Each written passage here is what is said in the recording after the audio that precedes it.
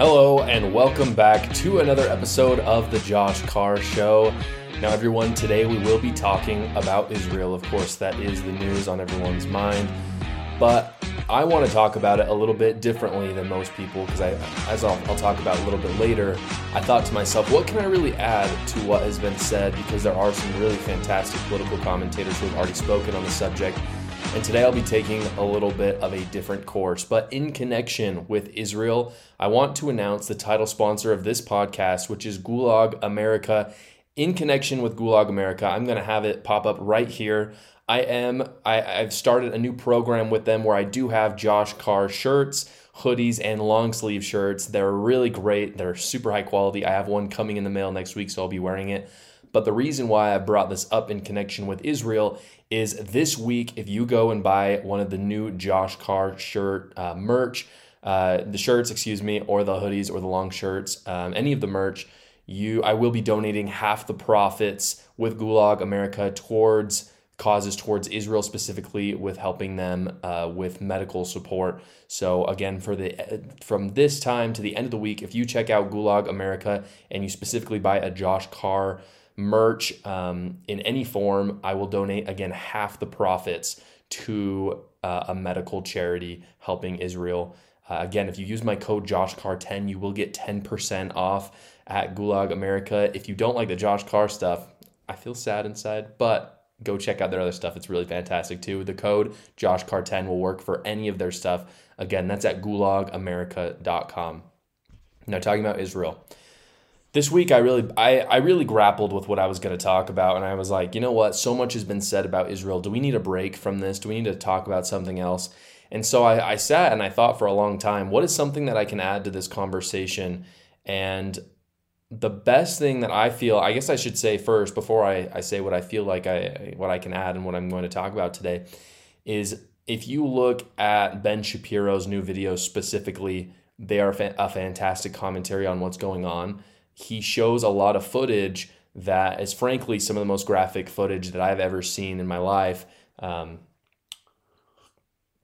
I have a bit of a hoarse throat today, so I'm going to be drinking water a little bit. But it shows some of the most graphic content imaginable, but it's a really fantastic look at what's going on in Gaza as well as Israel. So I encourage everyone to go check that out. I won't be breaking down what's going on in Israel in the same way that he has because he's already done it, and so I don't need to do it too. But I want to show a clip in a second that really it kind of lays the foundation for what I want to talk about in this podcast. This video impacted me more than the rest, and it's interesting because it was not the most graphic video. Some of the videos that Ben Shapiro showed, as well as other people, they come directly from Hamas. This is something that's very unique. Obviously, I wouldn't consider myself a journalist, but I do value good citizen journalism especially, and this is not, usually we get these videos from journalists, but this is very different. This was from the perpetrators because Hamas is trying to spread this terror, and oftentimes when we see this stuff, we want to turn away, but I think it's very important to look because it shows and gives us a reaction for what is going on. And I think sometimes in these conversations, we try to take too far of a step back. We try to tell ourselves, we want to keep our logical wits about us. And if we get too tied up in the emotions of it all, we may not be thinking logically. And the more and more I thought about this issue, the more and more I disagree with that stance. And the more I believe that emotions are important, and that the emotional reactions we get from seeing dead babies, seeing families slaughtered in their homes is natural, and it should inform our politics. And so I will not be showing most of those videos today. I'll just be showing one video because they've already been shown in other places and I don't see the need to, but I do encourage you to not look away, to watch, because it will give you an emotional reaction that I believe is very important. And it will give you an idea of truly what's going on, not just in Israel and in Gaza, honestly, but in the whole world outside of the West, and even sometimes in the West. But the reason why I'm showing you this video is not of the babies. The video is not of dead people. You will not see any dead bodies in this video. And so, and if there are kids watching, I would probably encourage them to look away for just this part of the show today. The video I'm going to show was the video that impacted me the most. It is, again, it has no dead bodies in it, but it is a clip of the music festival that went down. And I give you this warning, not so you'll turn away. I want you to watch it, but just so that you can understand that evil exists in the world. And as we'll talk about later, this evil comes directly from Satan himself. This is not animalistic. This is not monstrous. This is a fallen human world which we live in. So with that, let's play the video.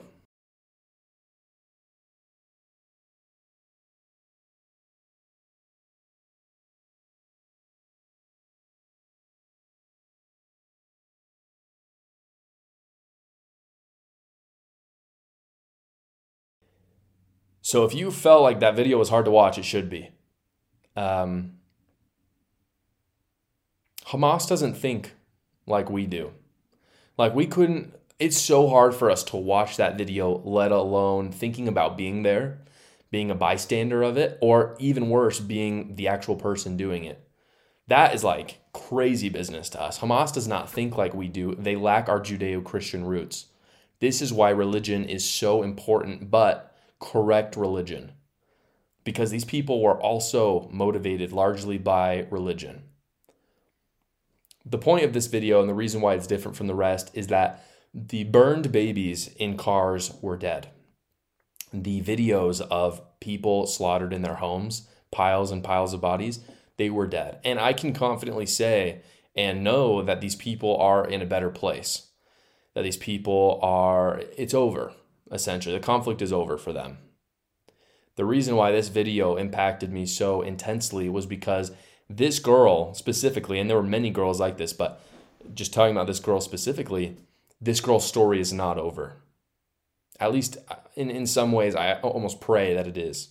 It could be over for her. We don't know. But that lack of knowledge is what is so terrifying to me, and it's elicited a reaction and a desire to talk about it that I didn't have before. You can see in the video, for those of you who weren't able to watch it, I did cut the audio out of it because the audio was, it didn't serve the purpose that I wanted to, and there were some other people talking over it. But this girl had her wrists slit open and she was bleeding through her clothes, presumably because she had been raped so many times. And then she was being loaded into a car to be taken back to Gaza. The reason why it's different than the rest is because she's still alive and she's being taken back to a place that she doesn't know about after being raped. For those people who maybe don't feel as tied to this issue, the question that goes through my mind is, what if this had been my wife, my sisters, my mother? It's one thing to know that a family member has passed away, but it's another to have no idea where they've gone, for them to be violated in the worst way possible and to literally be shipped off to the enemy headquarters. And so what I want to do, and this is kind of the big lead up into what I'm talking about in today's podcast, is I want to contextualize for the United States what this would look like for us. And I do this I really want to do this in an honest way. I am pro-Israel unapologetically, but I understand that there are Palestinians also that are being taken advantage of Hamas. And so I will address that as well. I don't believe that this is a two-sided issue. I believe it's more of a three.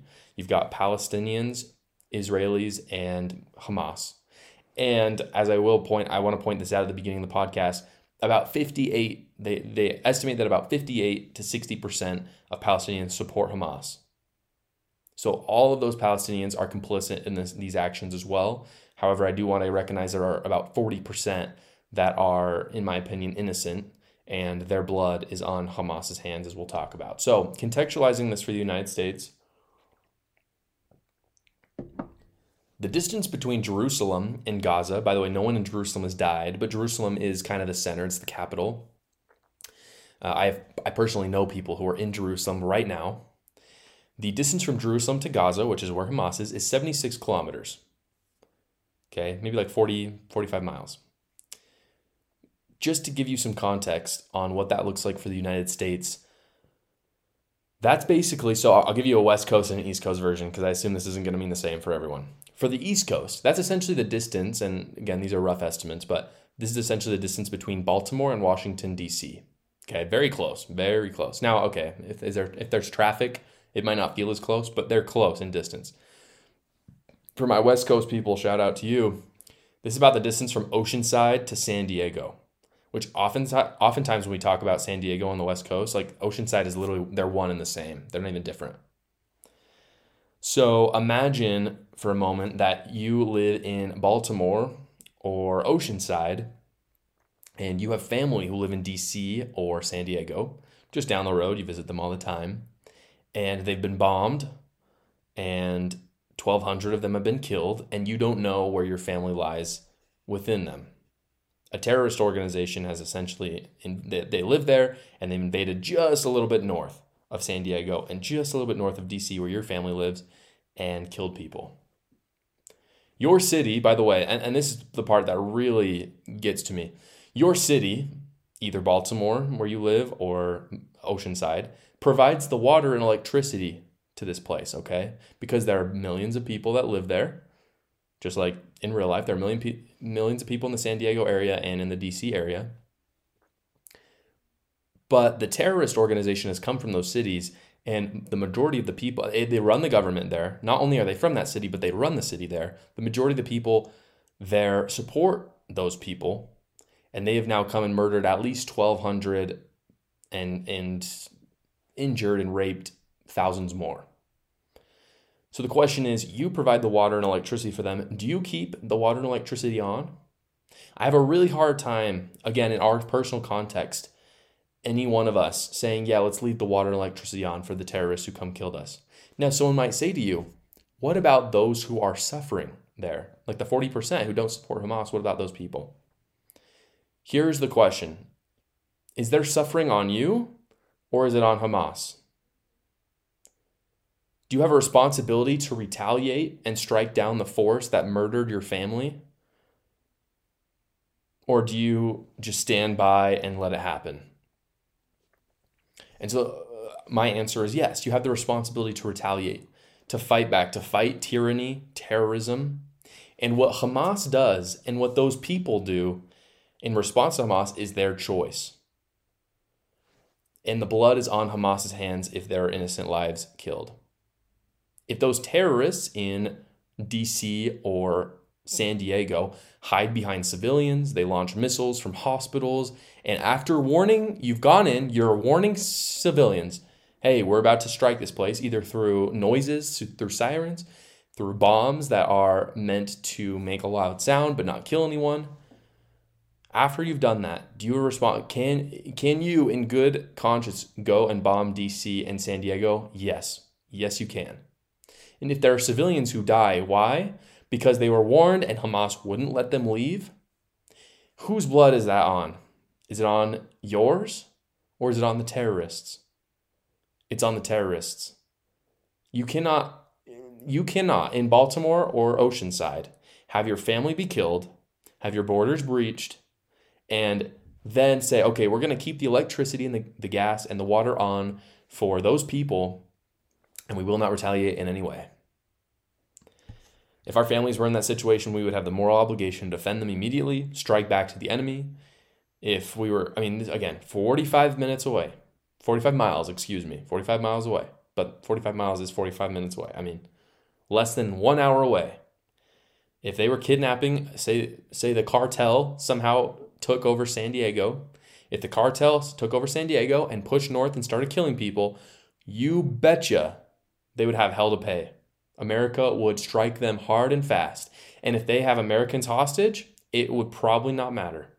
We'd probably do our best to let them go. But if they continue to kill and rape, there would probably be collateral. And that would not be on the American military. That would be on the Mexican cartel. Let me be clear. This is the thing that has killed me the most. I heard this at my university. I heard people say the words, there are good people on both sides. No, there are not. And I'm preaching to the choir. You all know this. There are not good people in Hamas.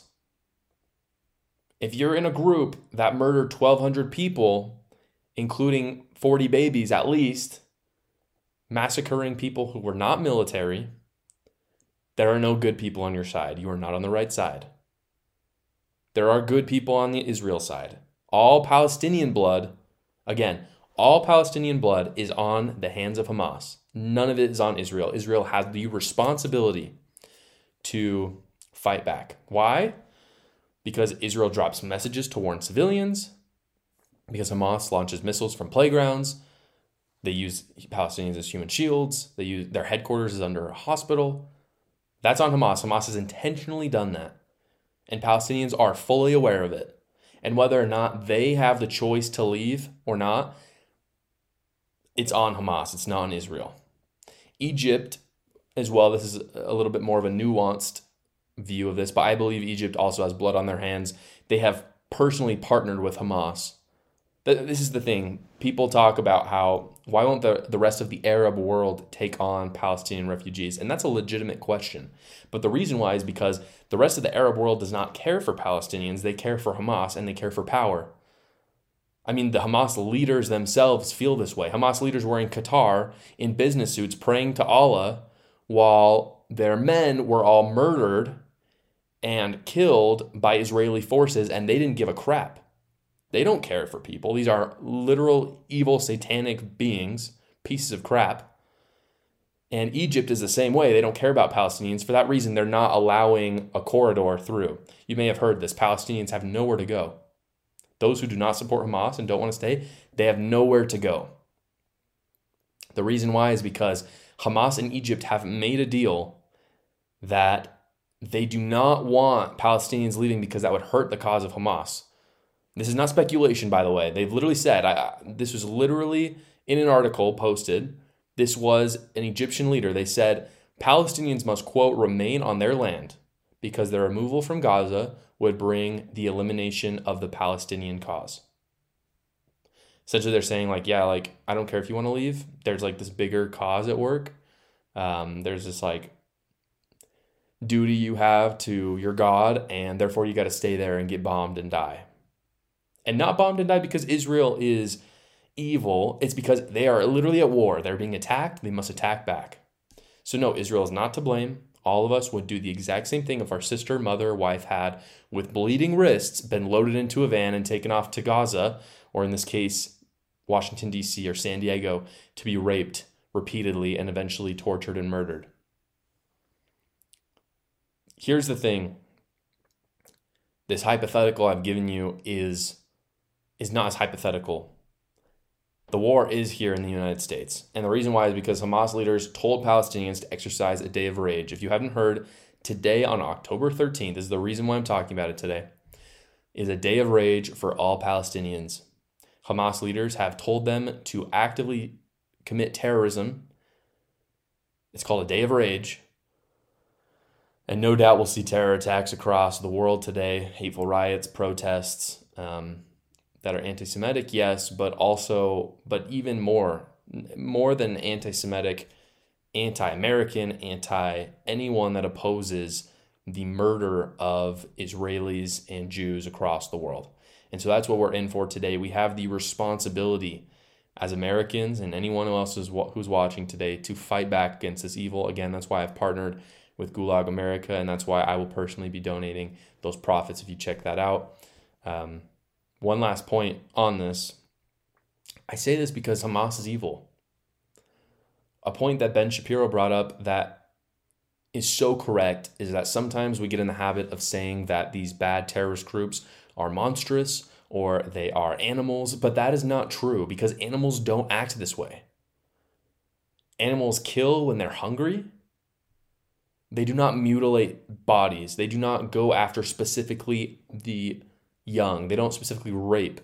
Animals are way better than that. They're not monstrous because monsters don't exist. They're evil. They're satanic. The doctrine that they follow, and I'm not even talking about Islam, but I'm talking about their doctrine, is from Satan. And so that's what we're up against here. We're up against Satan and his angels. And we have to have good people that will stand up against them and fight against tyranny, fight against evil, and fight against Hamas here in the United States and there in Israel. That is the message of today. Thank you so much for watching this episode of the Josh Carr Show. I know it's a little bit heavy. Please comment down below what you thought, as well as like and subscribe if you got a little bit of value out of today's video. Thanks, guys.